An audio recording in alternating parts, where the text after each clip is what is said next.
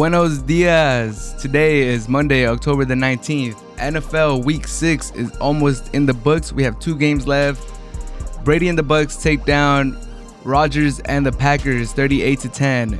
Titans come back against the Texans. They go to 5-0. They play the Steelers next week, who are also 5-0. It's going to be a great game. In England, what is going on in the Premier League? An unprecedented beginning of the season. Tottenham ties, Chelsea ties, Liverpool ties. Crazy start to the season. My name's Ismael San Juan. This is Hard to Handle Sports, episode number 11. Thank you guys so much for being here. Let's get started. Week 6 of the NFL. It was a good, if not great weekend of football. We've had some good games.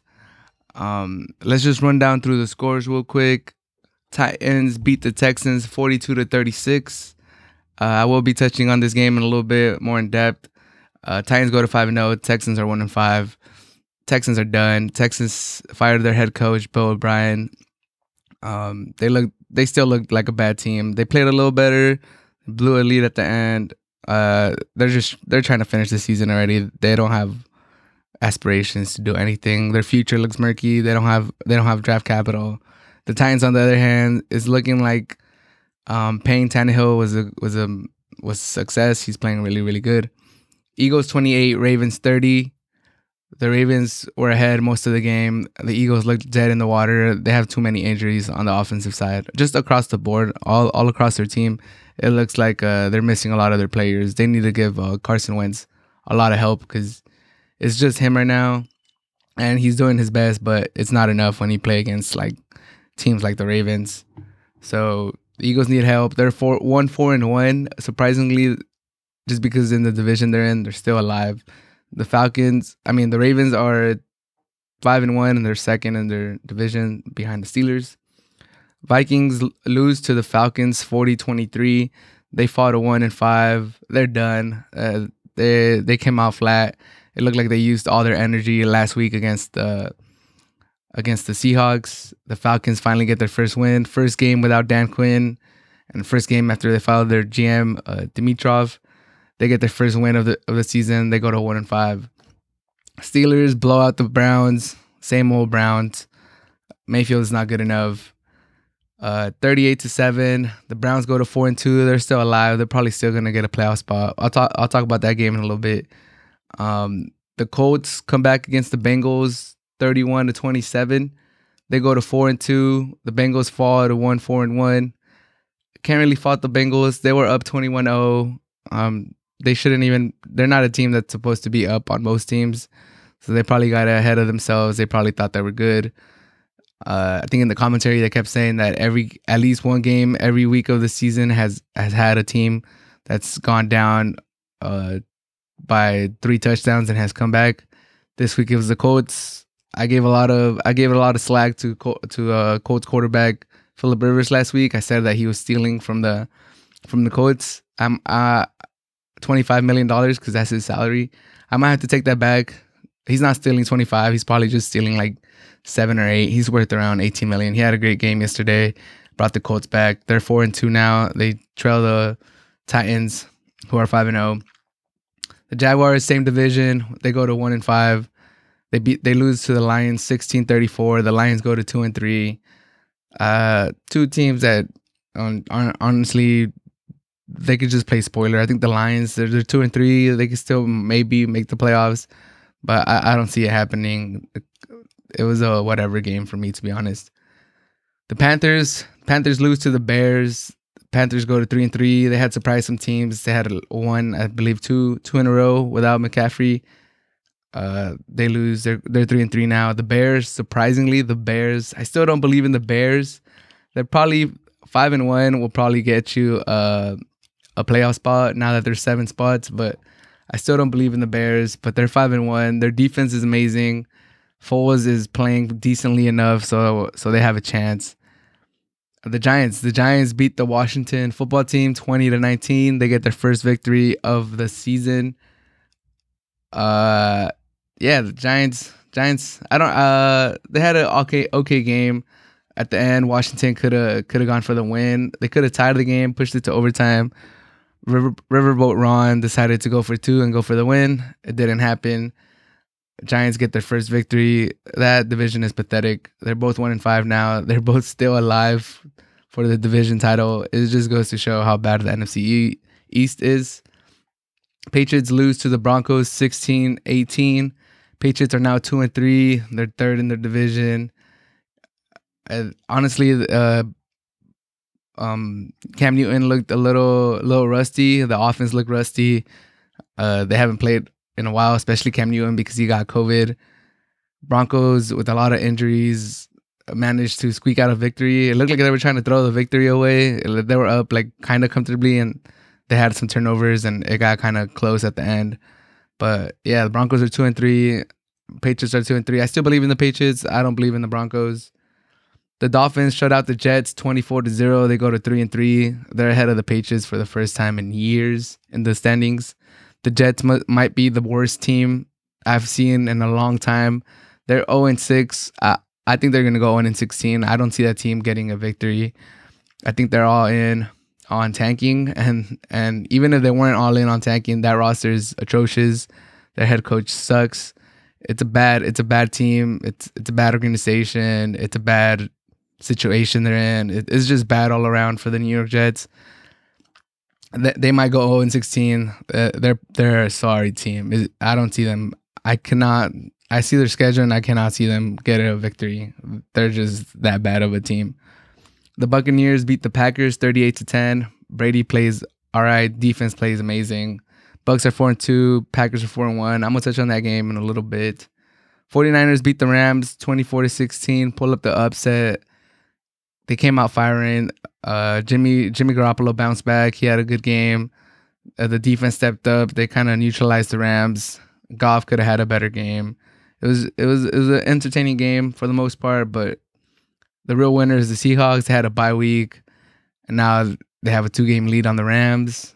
The Cardinals played today. Even if they win, they'll still have a 2-game lead on the Cardinals. It was a good weekend for the Seahawks. Good bye week. Rams lose. 49ers win. And then we have 2 games left on today, Monday, October the 19th. The Bills, the 4-1 Bills and the 4-1 Chiefs play today. 2 of the hottest quarterbacks, Josh Allen and Patrick Mahomes, go up against each other. It's going to be a good game. And then also we have the Cowboys and the Cardinals, the 2-3 Cowboys against the 3-2 Cardinals. The Cardinals have a chance to tie up with the Rams at 4-2 for the second place in their division. So they're going to try to get that victory. The Cowboys, no matter what, they'll finish the weekend as the number 1 team in the East. Even if they lose and they fall to 2-4, they'll still hold that number 1 spot in the NFC East. Just a sorry. What a sorry division. Oh God, it's so bad. Anyways, the first game that I wanted to touch on was the Tampa Bay Buccaneers versus the Green Bay Packers. Probably the hyped up game of the week. Rodgers versus Brady, 2 Hall of Fame quarterbacks. People consider Brady the GOAT, obviously for good reason. He has 6 rings. He had a great stint with the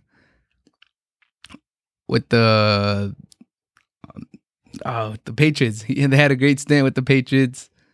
So it was a good run. 6 titles with Belichick.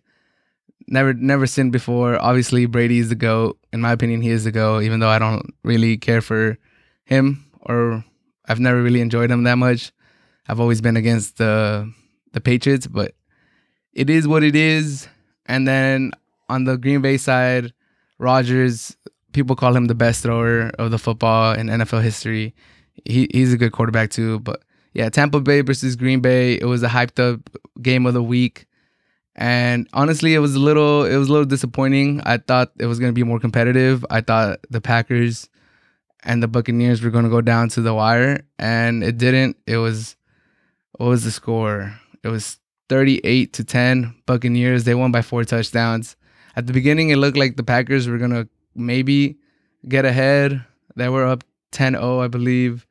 They had the football. The Buccaneers hadn't done anything, and then Rodgers threw a pick 6, and then the game just flipped on that play.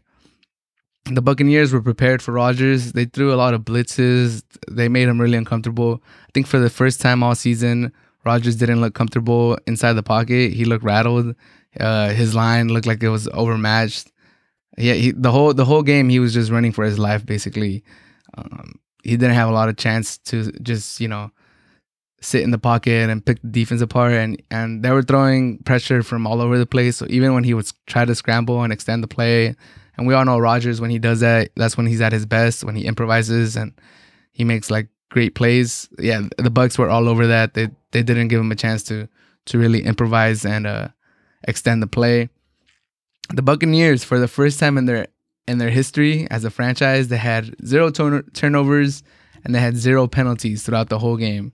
And I think that's a culture change that Brady has brought from the Patriots. He's brought discipline to this team. First time ever, no penalties and no turnovers. That's pretty incredible. It's incredible that it had never happened, and then it's no surprise, to be honest, that it happens now that Brady's here. He takes care of the football, and I know he holds his team accountable, so it's not that surprising that they had no penalties. And it's funny because Jamal Williams, running back for the Packers, actually called out Brady in the middle of the week. He said there was like a soundbite that said, "Oh, my quarterback or our quarterback always knows what down it is," and that was referencing last week when the Bucs played the Bears on Thursday Night Football. Like, I think they were down a touchdown or a field goal, and Brady was driving down the field, and they were in a fourth down situation, and it looked like Brady didn't know that it was fourth down, because once they didn't get the first down on that down, he still thought he had another down. So he thought it was third down, and then they were going into fourth down when they were actually in fourth down, and that was their last chance. And he missed. They didn't connect, so that was it. And then he held out a 4, thinking like, "Oh, are we not going towards fourth down right now?" So there was a lot of scrutiny in the media. Everybody kept asking Brady. Everybody kept asking Bruce Arians, like, what happened on that play? Like, did Brady just not know what down it was? Why was he throwing the 4 up when you guys were done already? When you guys had turned over the ball on downs already? And then they never admitted it, but it was pretty obvious that he did kind of like mess up mentally, or I don't know what happened, but he just lost track of the down. But Jamal Williams of the Packers throughout the week, in the middle of the week, said that soundbite just along the lines. He said that, "Oh, our quarterback always knows what down it is." And I know Brady saw that, and I know it fueled him. Brady comes from the Patriots, and they're known for having that locker room, that whiteboard material where whatever the other team says throughout the week, they just post it on the whiteboard, and that just gives them more fuel to go out there and beat you. And I know that motivated Brady. And Jamal Williams, you should know better by now. Brady's been in the league for so long. He doesn't need any extra motivation. But with that being said, like, the offense struggled for the Packers. Don't get me wrong; they didn't put up points, but the defense has. It seems like they can't fix their problem. That defense is a front-running defense. Like, they have to be up. The offense needs to put points up, and the defense has to be playing with the lead. That's when they're pretty good. If not, like, they're not great, but they're a pretty good defense if the offense gets a lead and they're able to play ahead, because then the other team becomes one-dimensional. They usually just start throwing. The defense kind of knows what's coming. They could forget about the run for the most part. When the Packers don't build a lead and the Packers defense has to account for both the run and the pass, that's when they just fall into a really bad defense, and they don't know what to do. They don't know how to stop either one. They have to focus on both, and they can't neutralize one or the other. So the Packers really have to get up ahead, and then the defense is able to play with the lead. They're able to just, key on the pass, let them get runs. We're up anyways. Like, it doesn't really matter. So yeah, they got to fix that. They got to find a way to be a decent defense when the Packers are not ahead by a lot, or just it's a close game. They got to figure out how to, I don't know, stop the running game. Everyone, lane assignment, stay in your lane. Don't get gashed by the run. And in the pass, just don't give up the big play. If anything, they could be like a bend but don't break defense, where teams get yards on you, but once you get into the red zone, you hold them to field goals. And I think that should be good enough with Rodgers as your quarterback. But it doesn't even look like they could do that at this point. It looks like once they don't have a lead and once they can't play with confidence that they could give up a big play because they're ahead. It just looks like they completely fold, and they're just a really bad defense at that point. But it did look like they were going to be able to play ahead. Like I said, they were up 10-0, and Rodgers and the Packers had the ball on offense, and it looked like if Rodgers, it actually looked like Brady and the Bucks weren't really doing nothing on offense. They were struggling. They weren't moving the ball. It looked like it was going to be a good game for the Packers. If Rodgers takes down the offense and they score, even just a field goal, take a 13-point lead or get a touchdown, push it to 17, it kind of looked like, okay, like the Bucks are really struggling to get anything going.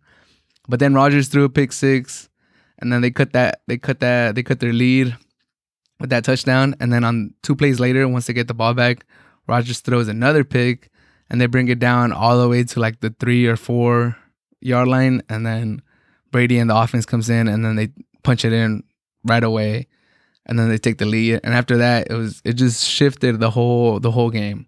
Those 2 interceptions by Rodgers, and that's very uncharacteristic of Rodgers. He usually doesn't turn the ball over, especially pick six. Like, I feel like he has very little pick sixes in his career. But that was the turning point in the game. It could have been probably a competitive game. It could have been a closer game, but that kind of opened the floodgates. After that, it was never the same. The Packers were never really in the game after that. The Buccaneers took over. Their defense hunkered down, and the Buccaneers honestly looked really, really good yesterday. For the first time this season, Gronkowski was able to get a touchdown. He looked pretty good. I believe he had over 50 yards receiving. Yeah, he looked like he's getting his connection back with Brady. If he gets going, and now they have Mike Evans. Mike Evans is getting healthy. He has a bum ankle, and Chris Godwin is coming back. He finally was able to play again. That could be scary, man. With that tight end, 2 elite wide receivers. They have decent slot wide receivers. Ronald Jones is running the ball really, really hard. He went over 100 yards again rushing. That's the 3rd straight game he's done that. He's the 3rd leading rusher in the NFL with 472 yards. That offense is starting to look balanced. Brady didn't even go over 200 yards passing yesterday, and they beat down the Packers 38-10. The Bucks are warming up, man. The Bucks might be able to do this. If Brady was able to get the Bucks to the playoffs and they're able to make some noise, oh my God, he's just gonna keep cementing his legacy. He's just gonna keep pushing further and further away. But yeah, the Buccaneers look good. The Packers need to fix their defense. Or Rodgers just has to always. There's a lot of pressure to put on Rodgers. He always has to build an early lead so that their defense could play halfway decent. Because if they don't have the defense to stop teams or to get multiple stops and give their offense a chance to get going, which is pretty dangerous. The second game I wanted to talk about, Cleveland versus Steelers. It was just a vintage Cleveland versus Steelers game, basically since I've been alive. Yeah, the records were different coming in. The Cleveland Browns came in at 4-1. The Steelers came in at 4-0. That was the only thing that was different from about this game from others. Usually the Cleveland Browns come in like 0-5, 1-4, 2-3 tops, but they came in 4-1. There was a lot of high expectations for them to make a competitive game. A lot of people were even picking them to beat the Steelers. And in the end, the Steelers just punked the Browns like they usually do. The Browns look like the same old Browns. They look like pretenders. They look like they don't belong with the big teams. And frankly, I think it's true. I have always said since the beginning of the season that I do believe the Browns are going to make the playoffs for the first time in God knows how many years. But that's mainly because they have a pretty stacked team. They have a very complete roster just across every position that you look. If you look at their depth chart, they have a quality player at almost every single position, except at quarterback. Mayfield is not a good quarterback. In my opinion, he's mediocre. His arm strength is average to below average. His decision making is not that great. He takes a lot of risk. He thinks he's more athletic than he actually is. He gets caught up in the pocket. He throws up the ball sometimes just for grabs. He had a pick six. He had another pick where he kind of just threw it up into double coverage or a very crowded area and it got picked. I don't believe in the Browns to make a deep run. I never, even when they were 4-1, they had won four straight after getting embarrassed by the Ravens. Now they get embarrassed by the Steelers. The two tough teams that they've played, they've gotten embarrassed by. The other four that are pretty mediocre teams, they've gotten decent wins. That's who the Browns are. They'll beat the bad teams. They'll lose or get embarrassed against the good or really good teams. But it should be enough to get them to the playoffs. They're pretty one-dimensional. The Browns, they gotta run, and they gotta run. They gotta keep the ball away from Mayfield.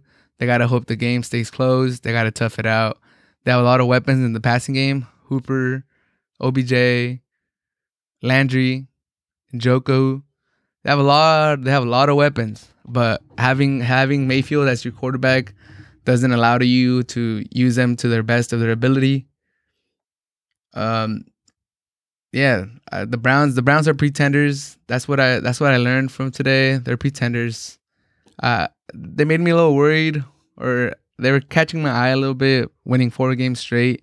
But I always had the Raven game in the back of my head, like, all right, yeah, you're getting some cool victories against the Cowboys and against these other mediocre teams. But who's a good team that you have played? And it was the Ravens, and they got demolished. So I was like, all right, I'm going to give them a chance. If they beat the Steelers, then they're for real. I'll back off Mayfield. If he plays good, you beat the Steelers, you beat Big Ben. It's a good win to put in your record. And it was a bad start. The Steelers didn't start out that hot, to be honest, but it was a bad start. Mayfield threw a pick six, and then they were playing catch up the whole game. To be fair, Mayfield was hurt. I think he had some bruised ribs or something like that. But if he was hurt, he shouldn't have been out there. I get the competitiveness. He probably wanted to be out there for his team, but even 100% healthy, he's struggled before. So if he's not at 100%, he's not good enough to play hurt and still have a impact or be a good quarterback. The Steelers look really nice on offense. It looks like they really rejuvenated their offense. They got younger. They got faster.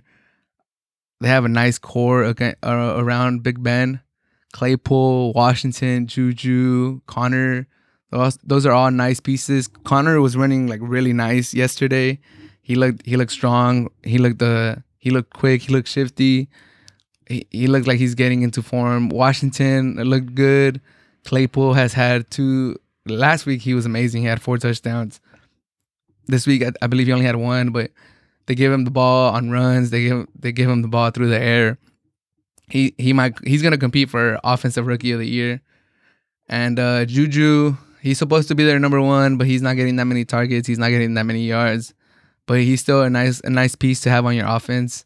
And the fact that they're putting up 38 points and Juju has like 2 catches for like 20 yards, it's kind of scary. Because he's a decent wide receiver. I don't know if he's a clear number 1. They say his route tree is kind of limited, but he's a physical specimen, so they could use him pretty good. He has potential to. He's gotten 1,000 yards before. So if he's still like not going yet this season, and they could get him going, that's another step their offense could take. So that offense is looking good, but the defense looked scary good. The Steelers might have the best front 7 in the NFL. Them and the Bears probably have the best front 7 in the NFL. And Big Ben's not turning the ball over. He's playing really good. I think the year off kind of helped him because he's pretty old now. I believe he's 38, but he took a year off. He looks fresh. He looks like he's playing good. He's making sound decisions. The Steelers are going to be a scary team. They're a team that I actually believe in. They're a team that I actually think if everything gets going, they just lost their middle linebacker to an ACL, and that's going to hurt. But if they're able to avoid more key injuries going forward, they have a pretty complete roster. Their offense is looking good. Their defense is looking good. They might make some noise if they get to the playoffs. They're a solid team. And now they're 5-0. They're leading the division. And their next game is actually against the Titans. Titans are 5-0 too. So there's only one bye week. There's only one team that gets a bye in the playoffs now and going forward. So getting that number one seed in the AFC or in the NFC is especially key because you want to get that bye. You don't play a game. You're that much closer to getting to the Super Bowl. You're that much closer to winning the Lombardi Trophy. That number one spot is key. It's key. It's more important than ever because before two teams would get it, now it's only one. So that gives you a big advantage over the rest of the playing field. So I know the Steelers, if they really want to make some noise, they're gonna have to hold on to that number one spot, and it's gonna be hard because the Ravens are right behind them. And like I said, they play the Titans, who are also 5-0 next week. That should be probably the game of the week. That's gonna be a fun game. The Browns came in with the number one rushing offense, and they were able to stop him. But now they play the number one running back in the league right now. So Derrick Henry and the 5-0 Titans. So we'll see if they're able to stop Derrick Henry because that's a whole different monster. But speaking of Derrick Henry, that's a perfect segue for me to talk about the last game that I wanted to talk about this weekend. The Titans and the Texans. It was a great game, to be honest. It was one of 9 games in the early slate on Sunday. So I was switching between games, but this was one of the games that I was watching the most. Mostly because it had fantasy implications, but because it was also a good game. It was a high-scoring game. Titans versus Texans. 42-36 Texans lost. 42 Titans, 36 Texans. The Titans go to 5-0. I owe every week. I feel like I'm saying the same thing, but I owe the Titans an apology. I owe Tannehill an apology. My preseason picks, I picked the Colts to win the division, and I picked the Titans to not make the playoffs, not win the division. And Mike Vrabel has that team playing really tough on both sides of the football. Tannehill, I criticized Tannehill for his contract, and honestly, I don't think that was a bad spirited or that was like anything crazy. Tannehill had been a decent quarterback his whole career with the Miami. He got drafted by Miami. He was a good quarterback, good but not great. Decent season. I think his best season he threw like 28 touchdowns and like 10 picks before this, which is cool. It's not bad. It's not great. And he was already 30 years old last year when he signed with the Titans. And then, he had that Cinderella run to the playoffs. And then he looked very limited against the Kansas City Chiefs. And I was like, okay, like I felt, in my opinion, that kind of exposed him. He was like, all right, when the running game's not going, it kind of felt like the Titans didn't believe in Tannehill. Like they weren't opening up the playbook. They didn't let him go win that game with his arm in the playoffs. So that was my reasoning behind not picking the Titans to win the division. I thought teams were going to catch up to them. I thought Tannehill's little run wasn't going to continue. And it did. And he's playing great. He's playing amazing, actually. He's taking care of the ball. He's finding his receivers. He looks comfortable in the pocket. He's moving well. He still has his athleticism. He used to be a wide receiver, I believe, in college. So he can still run. He can still extend the play. It looks like the Titans were smart by paying him. Honestly, that contract might be a bargain when it's all said and done. I think it was $29 million, which is crazy to think about. If I would have told you 3 years ago that the Titans were going to pay Tannehill $29 a year and it could be a bargain, you would have been like, you're crazy, man. What are you smoking? But things changed quickly in the NFL, and Tannehill is having one of the best, if not the best, resurgence stories in recent history. He really changed his career. He got away from the Dolphins. I guess the Dolphins were just a dumpster fire. And now he's leading the Titans. They're 5-0. They're going to make the playoffs for sure, unless something horrific happens. But it was a great game. The Texans came out and now they don't have their head coach. They're probably trying to prove that, it was a head coach. It wasn't them. They came out strong. Watson had a great game too. But the story of this game was Tannehill being clutch, Tannehill being a franchise quarterback. Tannehill kind of proving that it wasn't a fluke. I'm here. I'm here to stay. I'm for reals. This is my team. I belong in the conversation for top 10 quarterbacks in the league. And Derrick Henry just keeps proving that he's a monster. He's a man amongst boys. He's the biggest player on the field most of the times, including defensive linemen.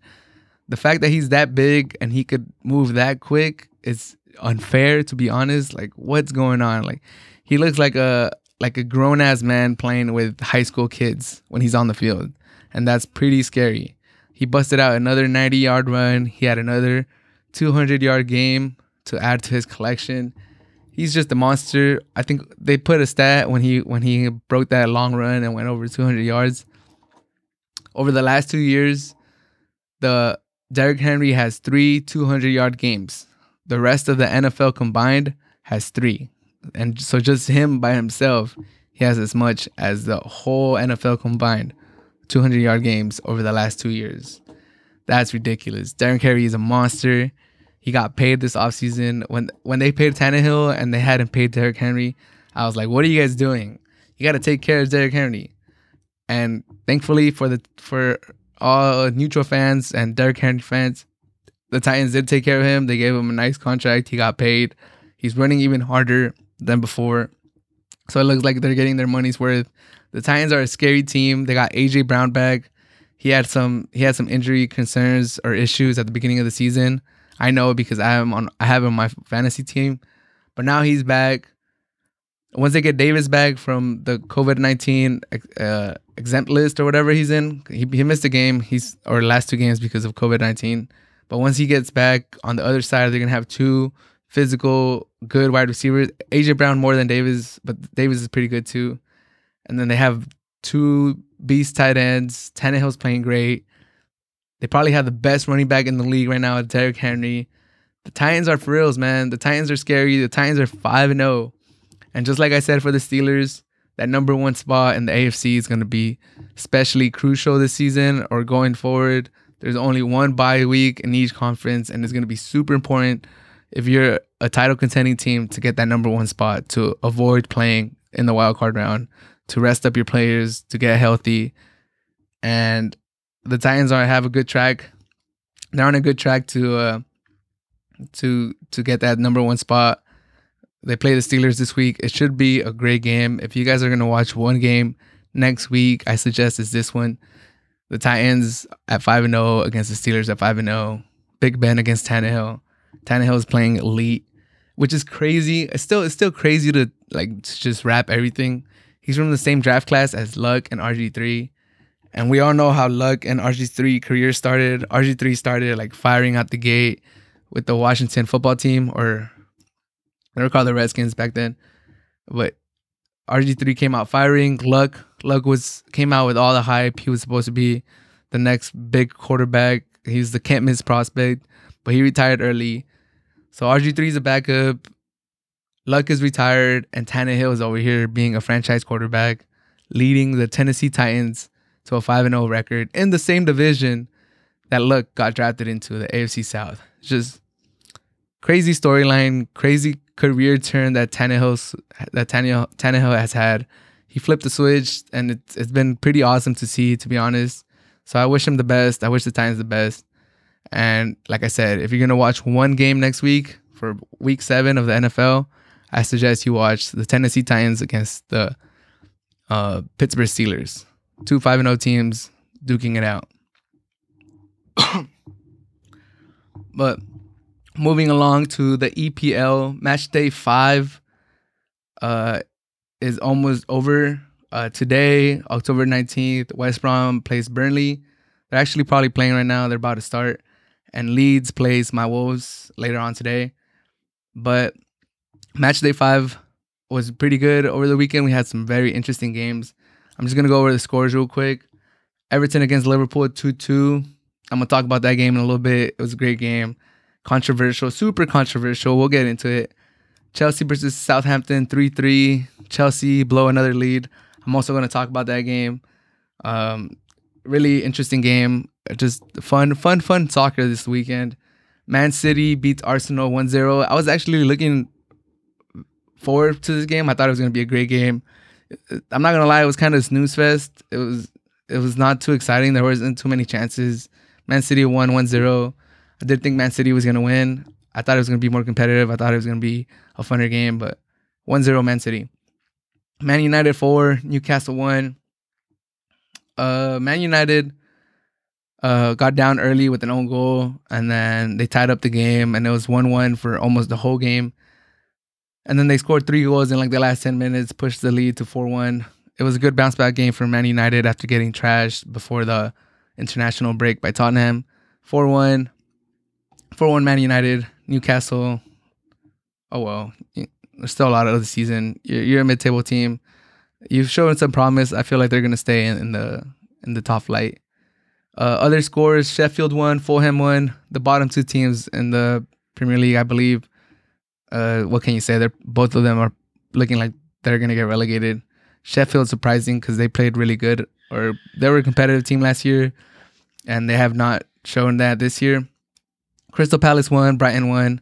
Another decent game. I didn't really watch that one. Tottenham 3, West Ham 3. Tottenham.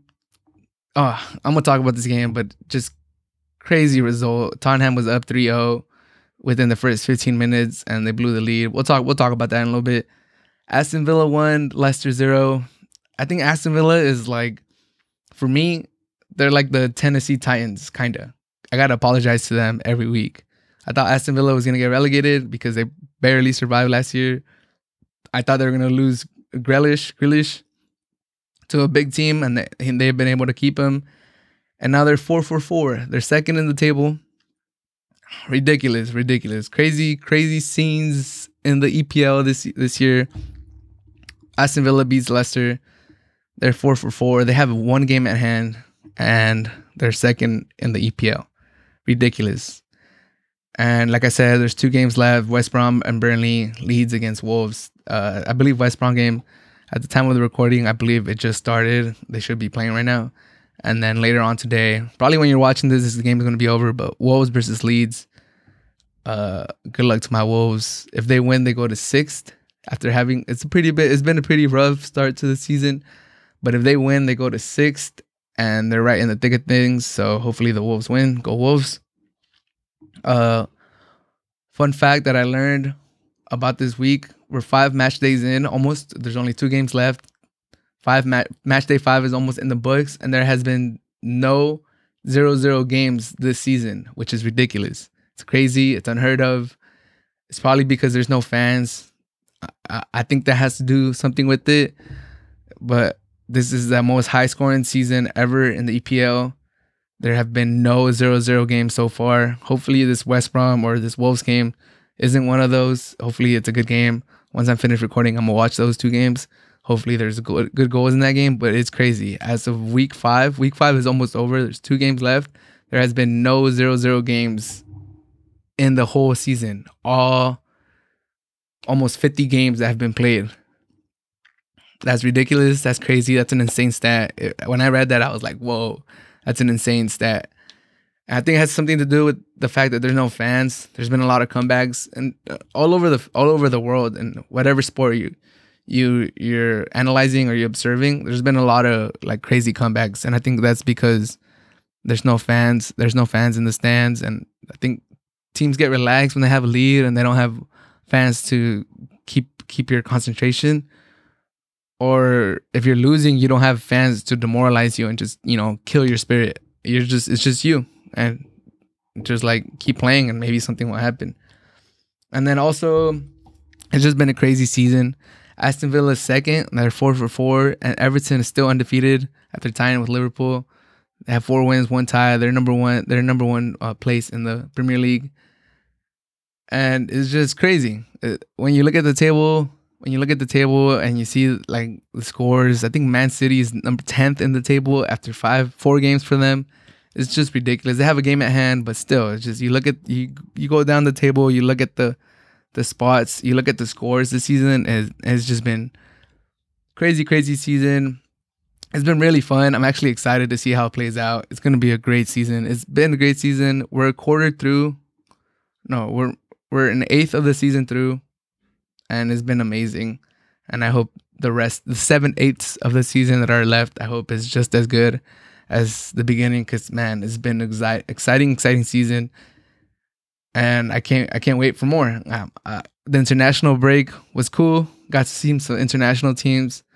I'm Mexican, so I saw Mexico beat Netherlands, and then they tied against Mares team. I forgot what team plays for. I think it's Algeria. They tied with them, so it was cool, but nothing compares to club soccer unless it's like like a big international tournament. For just regular qualifiers and like international breaks is not the same. So I was really glad that the Premier League was back. And yeah, first game that I wanted to talk about from this weekend, really get into it. Everton versus Liverpool, Merseyside derby. To the champion against the number one team or number one position in the league. And it was a good game. I'm not going to lie. It was entertaining. 2-2 over here in the US. You had to get up early to watch. It was a struggle.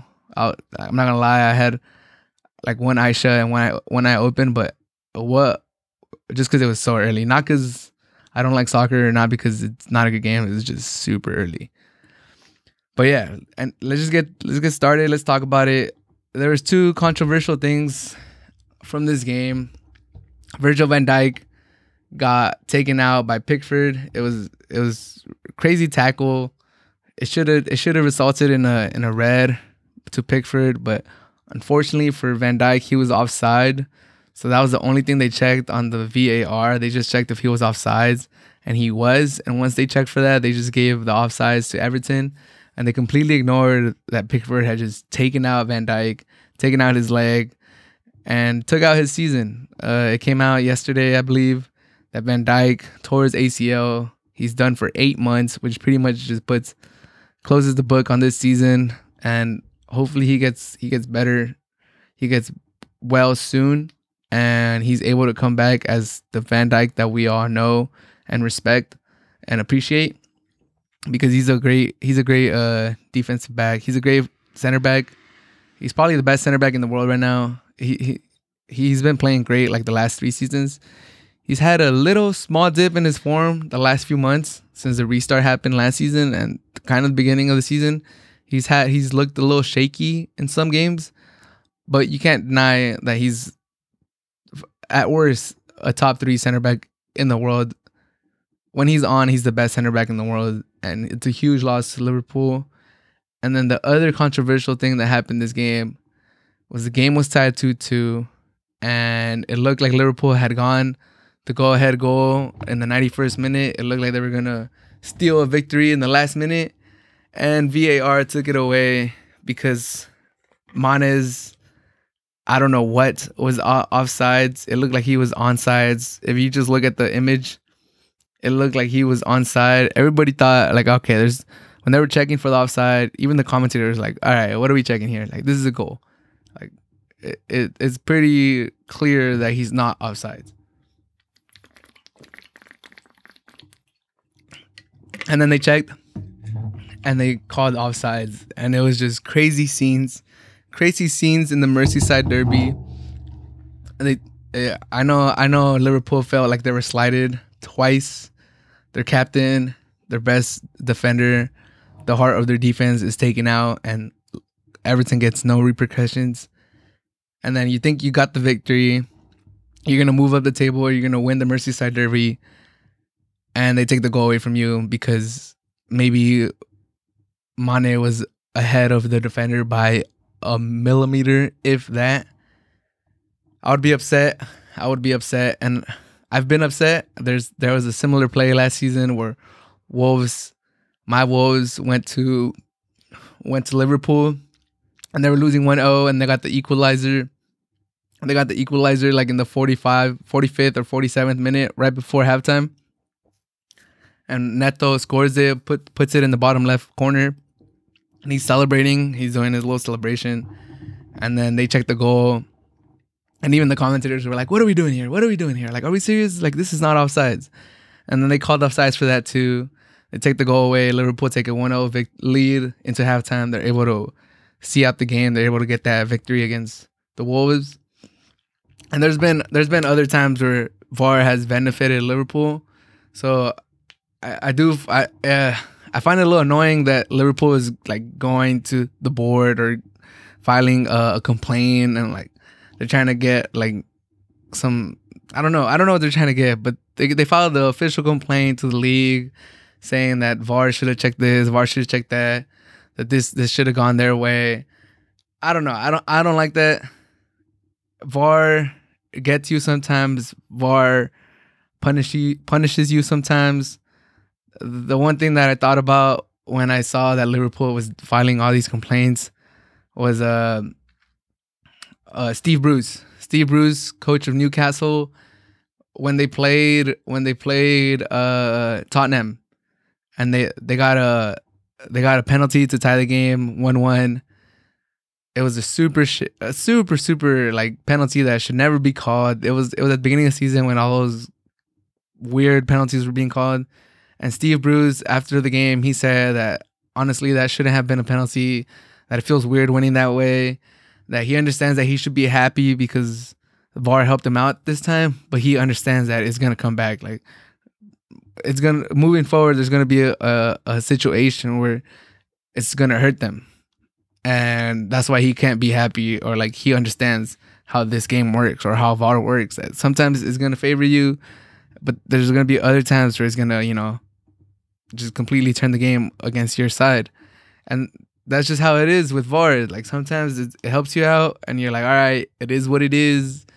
Like, what can I do? That's how they're implementing VAR. And then there's gonna be other times where you're gonna be on the bad side, and you're gonna be like, what? Like, come on, why do we have VAR? Why is VAR not checking this? Or why is VAR being so meticulous and super accurate? Like, can it be that accurate with the offsides? Like, what's going on? Like, is the technology even there? And you're gonna be upset. But just like Steve Bruce said, it comes and it goes. And I think there's nothing you could do other than revoke VAR or take VAR away. Like if there was gonna be a complaint by Liverpool, it would be to, in my opinion, it would be to get rid of VAR, like, or to file a complaint, just complaining about VAR or the decision that happened. I think is like who does Liverpool think they are, or like why do they think they're gonna get like a different outcome than other teams when this happens across the whole league? Like once I was on Twitter and I was reading the tweets from all these different sports outlets reporting that Liverpool is gonna file a complaint, and like all I was seeing was just fans of all of these other teams in the EPL just pointing out how their team has gotten like has been hurt by VAR. Everybody was referencing like, what, like, why is Liverpool doing this? Like, I'm a whatever fan, and look, this happened on this game, similar thing, player got injured, and then they took a goal away from us, and my team never filed a complaint. Like, why is Liverpool doing it? And then there'll be other fans just citing their references. Hey, my team, this and this happened, they never complained. But I get it if you're Liverpool. I get why you're doing it. Your captain is gone. The heart of your team is gone. It's going to be difficult to win the league without him. And then if you keep dropping points, it's going to be even harder. So I get it. I get what they're doing it. And to be honest, I'm siding with them. Like, Pickford should have gotten a red. And if it was up to me, I would have upheld that goal. I wouldn't have taken it back for offsides. So I kind of get it. But it does kind of irk me that Liverpool is like thinking they're special. They're going to get some special treatment by filing for that complaint. I don't know. It's just things that pop up in my head. But one more time, it's really unfortunate that Van Dijk is out. He started 93 games for Liverpool, 94 out of their last 95 Premier League games. That's over 2 seasons that he started without missing a game. Pretty ridiculous. Like I said, he's been a rock at the back, but the Liverpool defense as a whole has looked shaky since the beginning since the restart of last season. Once we came back after coronavirus delayed the continuation of last season, their defense has looked shaky. I've mentioned it on the podcast before. I've mentioned it here. I've said that their defense was shaky. That even though they were shaky, the other teams that are contending or trying to contend for top 4 or the Premier League title, their defense was shakier. So that gave the nod to Liverpool. That was my thought process. Like I was looking like, all right, Liverpool, your defense is looking shaky. I'm not super confident in it. But Chelsea has the worst defense. Tottenham has the worst defense. City has the worst defense. And that was mainly because of Van Dijk and because I trusted Van Dijk and I know the caliber of player that he is. But now that he's gone, that argument that I was putting forward for Liverpool is kind of dead. I can't confidently say, well, I mean, we'll see. We'll see how it plays out. But I can't confidently say now, all right, your defense is shaky, but it's still better than Tottenham's, or it's still better than Chelsea's, or it's still better than Leicester's, or whoever is going to compete. Arsenal maybe. It's still better than that because you have Van Dijk. You have a top 3 finisher in the Ballon d'Oro. You have probably the best center back across the world the last 3 or 4 seasons. And now he's gone. So we'll see. We'll see how they're able to replace that defense.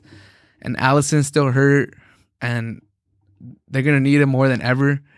Hopefully when he comes back from that shoulder injury, he's able to just stay healthy for the rest of the season, because I know Alisson's prone to getting injured. It looks like he's always injured at least once or twice every season.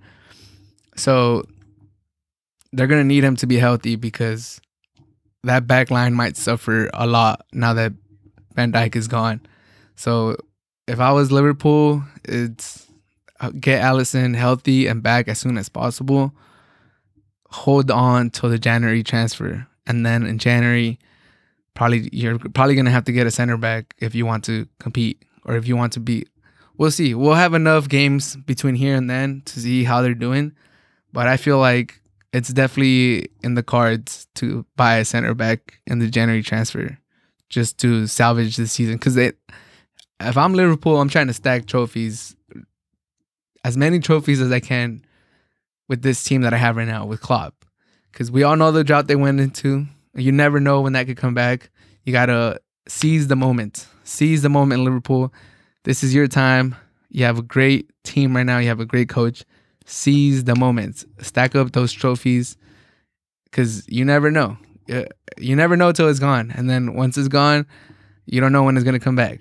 And that's for a lot of things. But seize the moment, Liverpool. I think they need to get Alisson back and backup keeper, center back during January transfer season.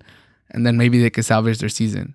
Because if they don't, I don't see them winning the league with just the roster they have right now. If Matip or Gomez are their center backs, or they put whoever at center back, it's going to be tough. It's going to be tough to hold on, because basically the EPL is going to come down to whose front 3 could score the most goals and whose weak defense could hold on the best. Because that most of these elite teams, that's the way they're constructed. They're really good on top. They have a pretty good midfield, or if not, a really good midfield, and then their back is suspect or mediocre. So, and one more thing, Firmino. It looks like Firmino's really struggling. He hasn't scored at all this season, and it might be time to give Jota a run at the number 9. Mane and Salah on the sides, and maybe try Jota in the middle. He had a good international break. He scored twice for Portugal. He looked like he's in form. It looked like it's a good signing already. As a Wolves fans, I miss him. But if I'm Liverpool and Firmino, for all he's done, I've been a Firmino fan. I like him. I think he's a good build-up player along the mold of like a Benzema. But it looks like he's struggling this season, and you have other pieces, and you just got to keep stacking points if you want to compete for the league at this point. It's not the end of the world that they've dropped points at the beginning of the season, because almost every team has dropped points. And how long could Everton and Aston Villa keep up the pace that they have? But yeah, that's one of the things that I would try would be to put Jota at the number 9. And then you got to shore up that right lane for Trent Alexander. Like, I mean, even the commentators were like mentioning how bad his defense was in that second goal. Like he kind of just let the Everton's left back, French left back, I forgot his name right now, but he just let him run, and then he didn't close out on him, and he was able to get the cross. And it needs to be better from Trent Alexander, is what I'm saying. And they need to, now more than ever, now that Van Dijk is gone for the season. But yeah, that was Everton versus Liverpool. I didn't really talk about Everton that much, but they look solid. James had another good game. He had a couple chances that he created. He bends the ball into the box like nobody's business. Their number 9, Calvert, he looks really good. He scored another goal. Ancelotti has that team firing. Any other Everton team, was they would have gone down to Liverpool, they probably would have folded, but not this Everton team. And it's been fun to see them play. It's been fun. Pickford took out Van Dijk, unfortunately, but he had a pretty good game too. He had some other saves. It was a good game overall. Unfortunate about Van Dijk. Great Merseyside derby. Everton, I believe they haven't beaten Liverpool in a Merseyside derby in like over 20 games. So they're still going to play again further down the line, and we'll see how that goes. But it was a great game. I hope Van Dijk gets better. And it's just unfortunate that we lose a great player. The second game that I wanted to talk about, Chelsea versus Southampton. Kepa. What can I say about Kepa? Every week, it seems like every time he gets a chance to start for Chelsea, it looks like he's messing up. It looks like he's just lost all his confidence. The one question I keep asking every time I see Kepa play: how are you the most expensive keeper in the world? Who signed off on that? How did you warrant that big of a price tag? You're a bad keeper. But all the blame shouldn't go on Kepa. Suma, my God. One of my friends just reminded me the other day that he was actually the starting center back for France when they won the World Cup, next to the Real Madrid center back. What's it? Varane. Yeah, he was the starting center back in the World Cup, and I think I checked and that was right. But I think Suma is terrible. It was a horrible pass back to Kepa. You put Kepa in no man's land, and then to be fair, Kepa could have came out better, and he just looks sloppy and like he doesn't know what he's doing. But the thing that frustrated me the most, in case you guys didn't know, Chelsea was up 3-1 and they blew it. They tied 3-3. The thing that frustrated the most about Suma is that he's ball watching. The ball goes over his top. He's trying to pass it back to his keeper. Super weak pass back to Kepa, and then Kepa messes up too, but the play gets elongated. Like the play, it was not just, all right, Sumo messed up, Kepa messed up, and then they score. Like Kepa was running around trying to fix his mistake and stop Southampton from scoring. And Suma is just, once he messed up, he just starts walking and watching what's going on, just watching Kepa trying to fix whatever is going on. And Suma just the whole time is just watching the ball, walking, not like, I expect you to get on a full sprint and defend the goal and try to salvage the mistake that you made. And that was not the case. He just ball watched. He just let it happen. And it's not good enough. It's just not good enough. It's not good enough for a title contending team. It's not good enough for Chelsea. It's just not good enough. And Thiago Silva didn't play because he had international duties, and I think he had a quarantine or something like that. I don't know why he didn't play it, but having Suma back there, I don't like Suma. I've never rated him. I think he's a bad center back. He shouldn't be starting for Chelsea. He's just not good enough. He doesn't have that demeanor to be a leader from the back. And ball watching yesterday or 2 days ago, whenever they played, and not getting back after it was your mistake that your team is in that situation and you're just ball watching is just, I don't know. If I was Lampard, I would chew him out in the locker room, and I would point to that footage and say, if you're gonna play like this, if you're not gonna show effort after you mess up, you're not seeing the pitch. And I don't care if you have high wages or if you're regarded as a promising young center back, you're not gonna see the field if you keep doing this and you don't show more effort. But with that being said, Chelsea's offense it looks like it's finally turning on. It looks like they're finding their rhythm. It looks like Werner and Pulisic are connecting on the top. They actually look really good together. Pulisic and Werner looked like they were finding each other. It looked like they had good chemistry already. So that's good for them. Werner, after coming from the Bundesliga, he finally got his first Premier League goals. I think he had scored in the cup already, but he finally got his first 2 Premier League goals. The second one was especially class. Great pass over the top, I think by Jorginho. He sent it over the top, chipped the keeper, and calmly finished it with his header. Good goal by Werner, good game.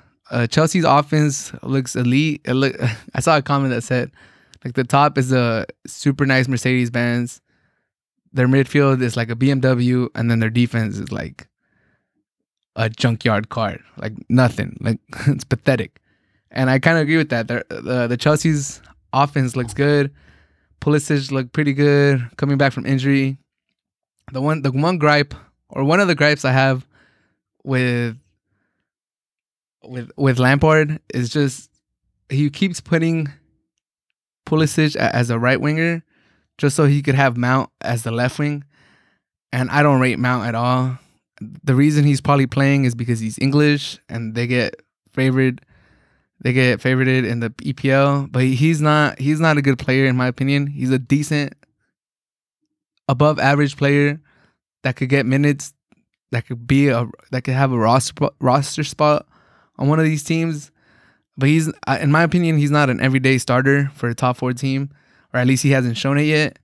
And the fact that he's choosing to put Mount as the left wing instead of Pulisic, that's where Pulisic is the strongest at. If he's at the left wing position, Pulisic becomes one of the best players in the Premier League, and he's shown that in the conclusion of last season. When he's put in the left wing position, he's a monster. He showed it against Liverpool. Once Pulisic came in and he played that left wing position against Liverpool last season, he completely changed that team, changed the game. He's a righty. His right foot's his dominant foot. So when he's put on that left wing and he's able to cut in and onto his right foot, it's night and day for Pulisic. He becomes really dangerous. He has the pace to take players head on. He's quick on his feet. He's just a different player when he plays that left wing position. And it just frustrates me that that Lampard keeps putting Mount on that left wing position and puts Pulisic on the right wing.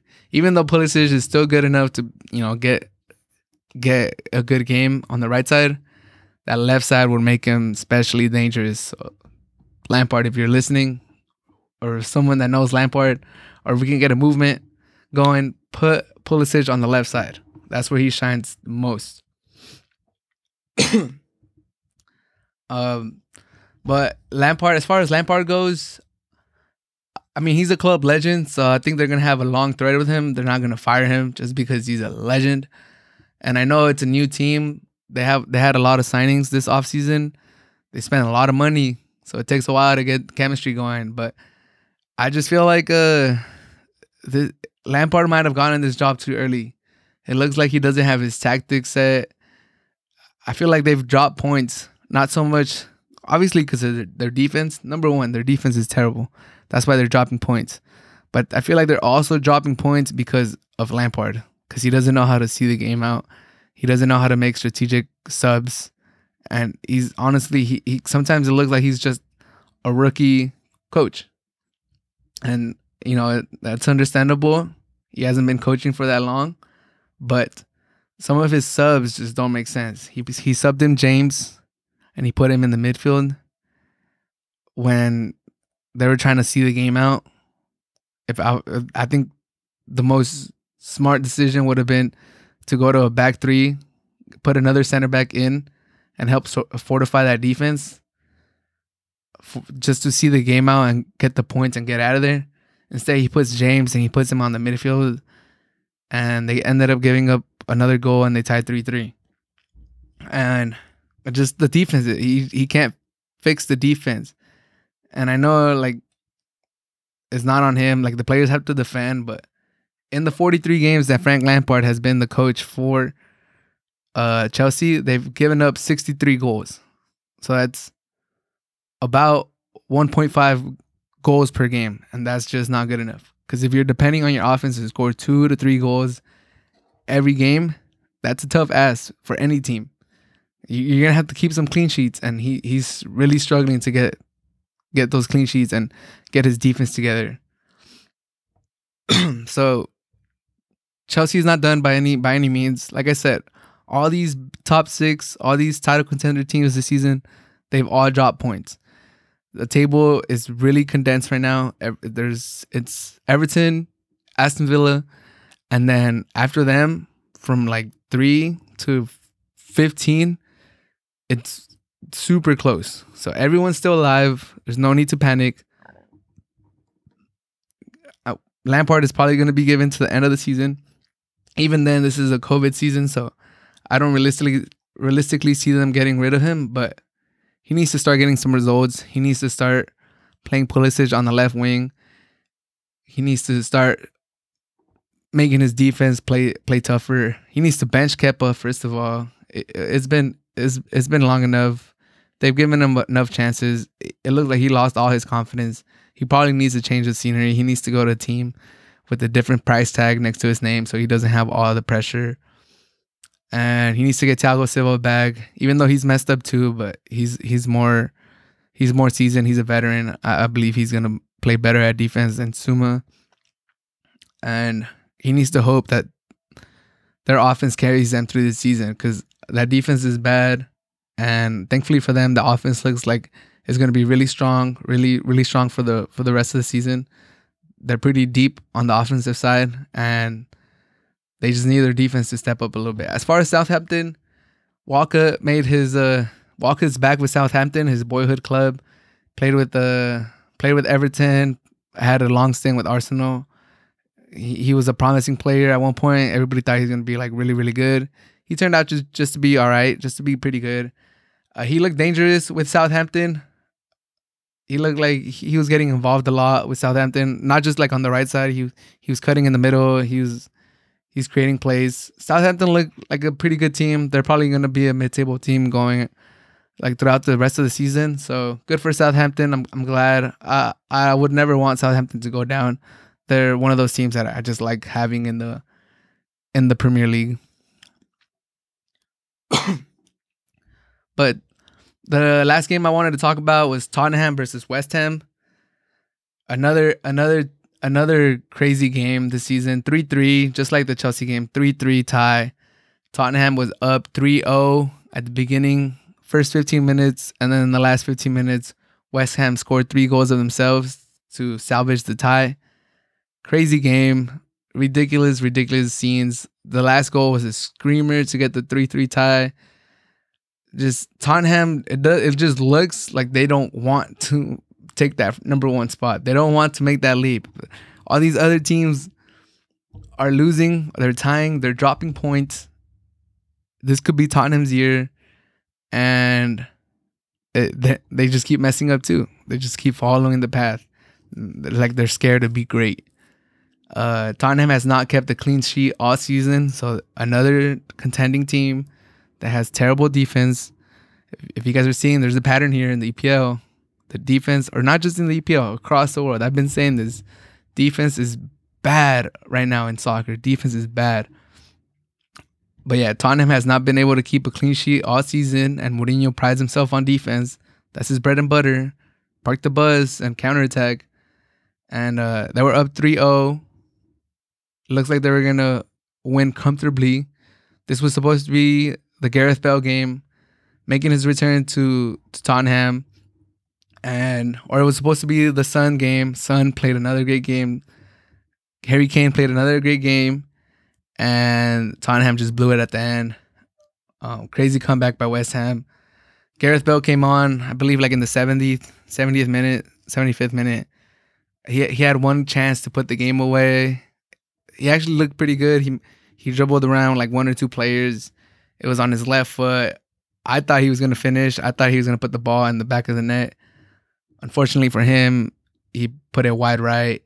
And it could have been inconsequential, but man, West Ham scored a screamer at the end. Top right corner. Probably goal of the season contender. Great game. Great goal. As far as Tottenham goes, they could have the best trio in the league: Harry, Kane, Son, and Bell. That's a dangerous trio. Could compete against anybody's trio, especially if Bell gets back in form. And he looked pretty decent. Just needs to work on his finishing. If Son, Kane, and Bell are all in form, that's a dangerous three. It could compete. Like I said, it could compete against anybody. Their midfield is decent. They have a pretty good keeper. I still like Mourinho. It's a good head coach. But they've had some unfortunate ties or losses this year. They beat United. They trashed United. But unfortunately, they got that loss against Newcastle 1-1 when they got that late penalty. It was kind of bullshit, but still they dropped points there. Now they drop points against West Ham. They just got to see these games out. They got to find a way to finish these games.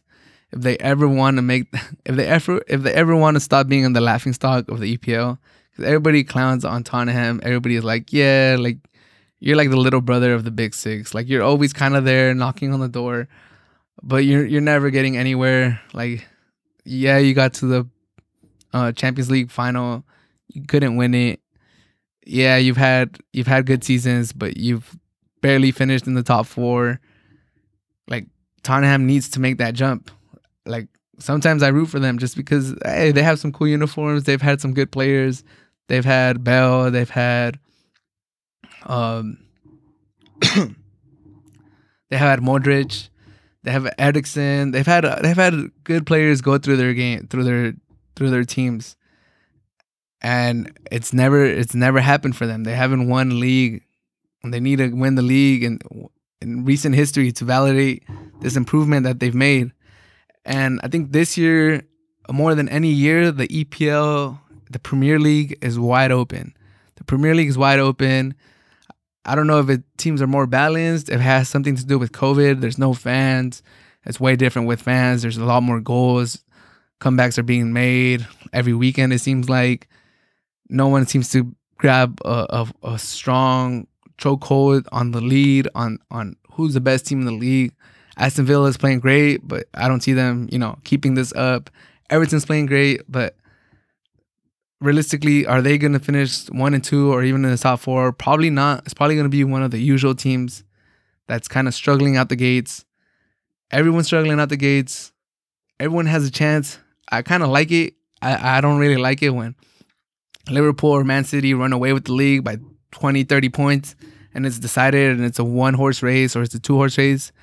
I kind of want to see it play out like it's playing out right now, where 1 through 6, they're all bunched up, and depending on how these results go week in and week out, it could just fluctuate. I like that. I think it's going to be a great Premier League season, but like I said, for Tottenham especially, if you want to start building a name for yourself, this is the year to do it. The EPL is wide open. You actually not just have a chance to finish top 4, you have a chance to win the league, like realistically. I don't think I'm saying anything crazy. They realistically have a chance to win the league this year. The way all these teams are looking so far, after 5 match days, anything could happen. And they have a great head coach who's won Champions League with 3 different teams. They have class players, Kane, Son, Bell, all over the field. They've spent money. Garrillon. They got a lot of players. This might be the year for Tottenham. You gotta just concentrate, see these games out, and you might be able to win the EPL trophy this year. But that was EPL match day 5.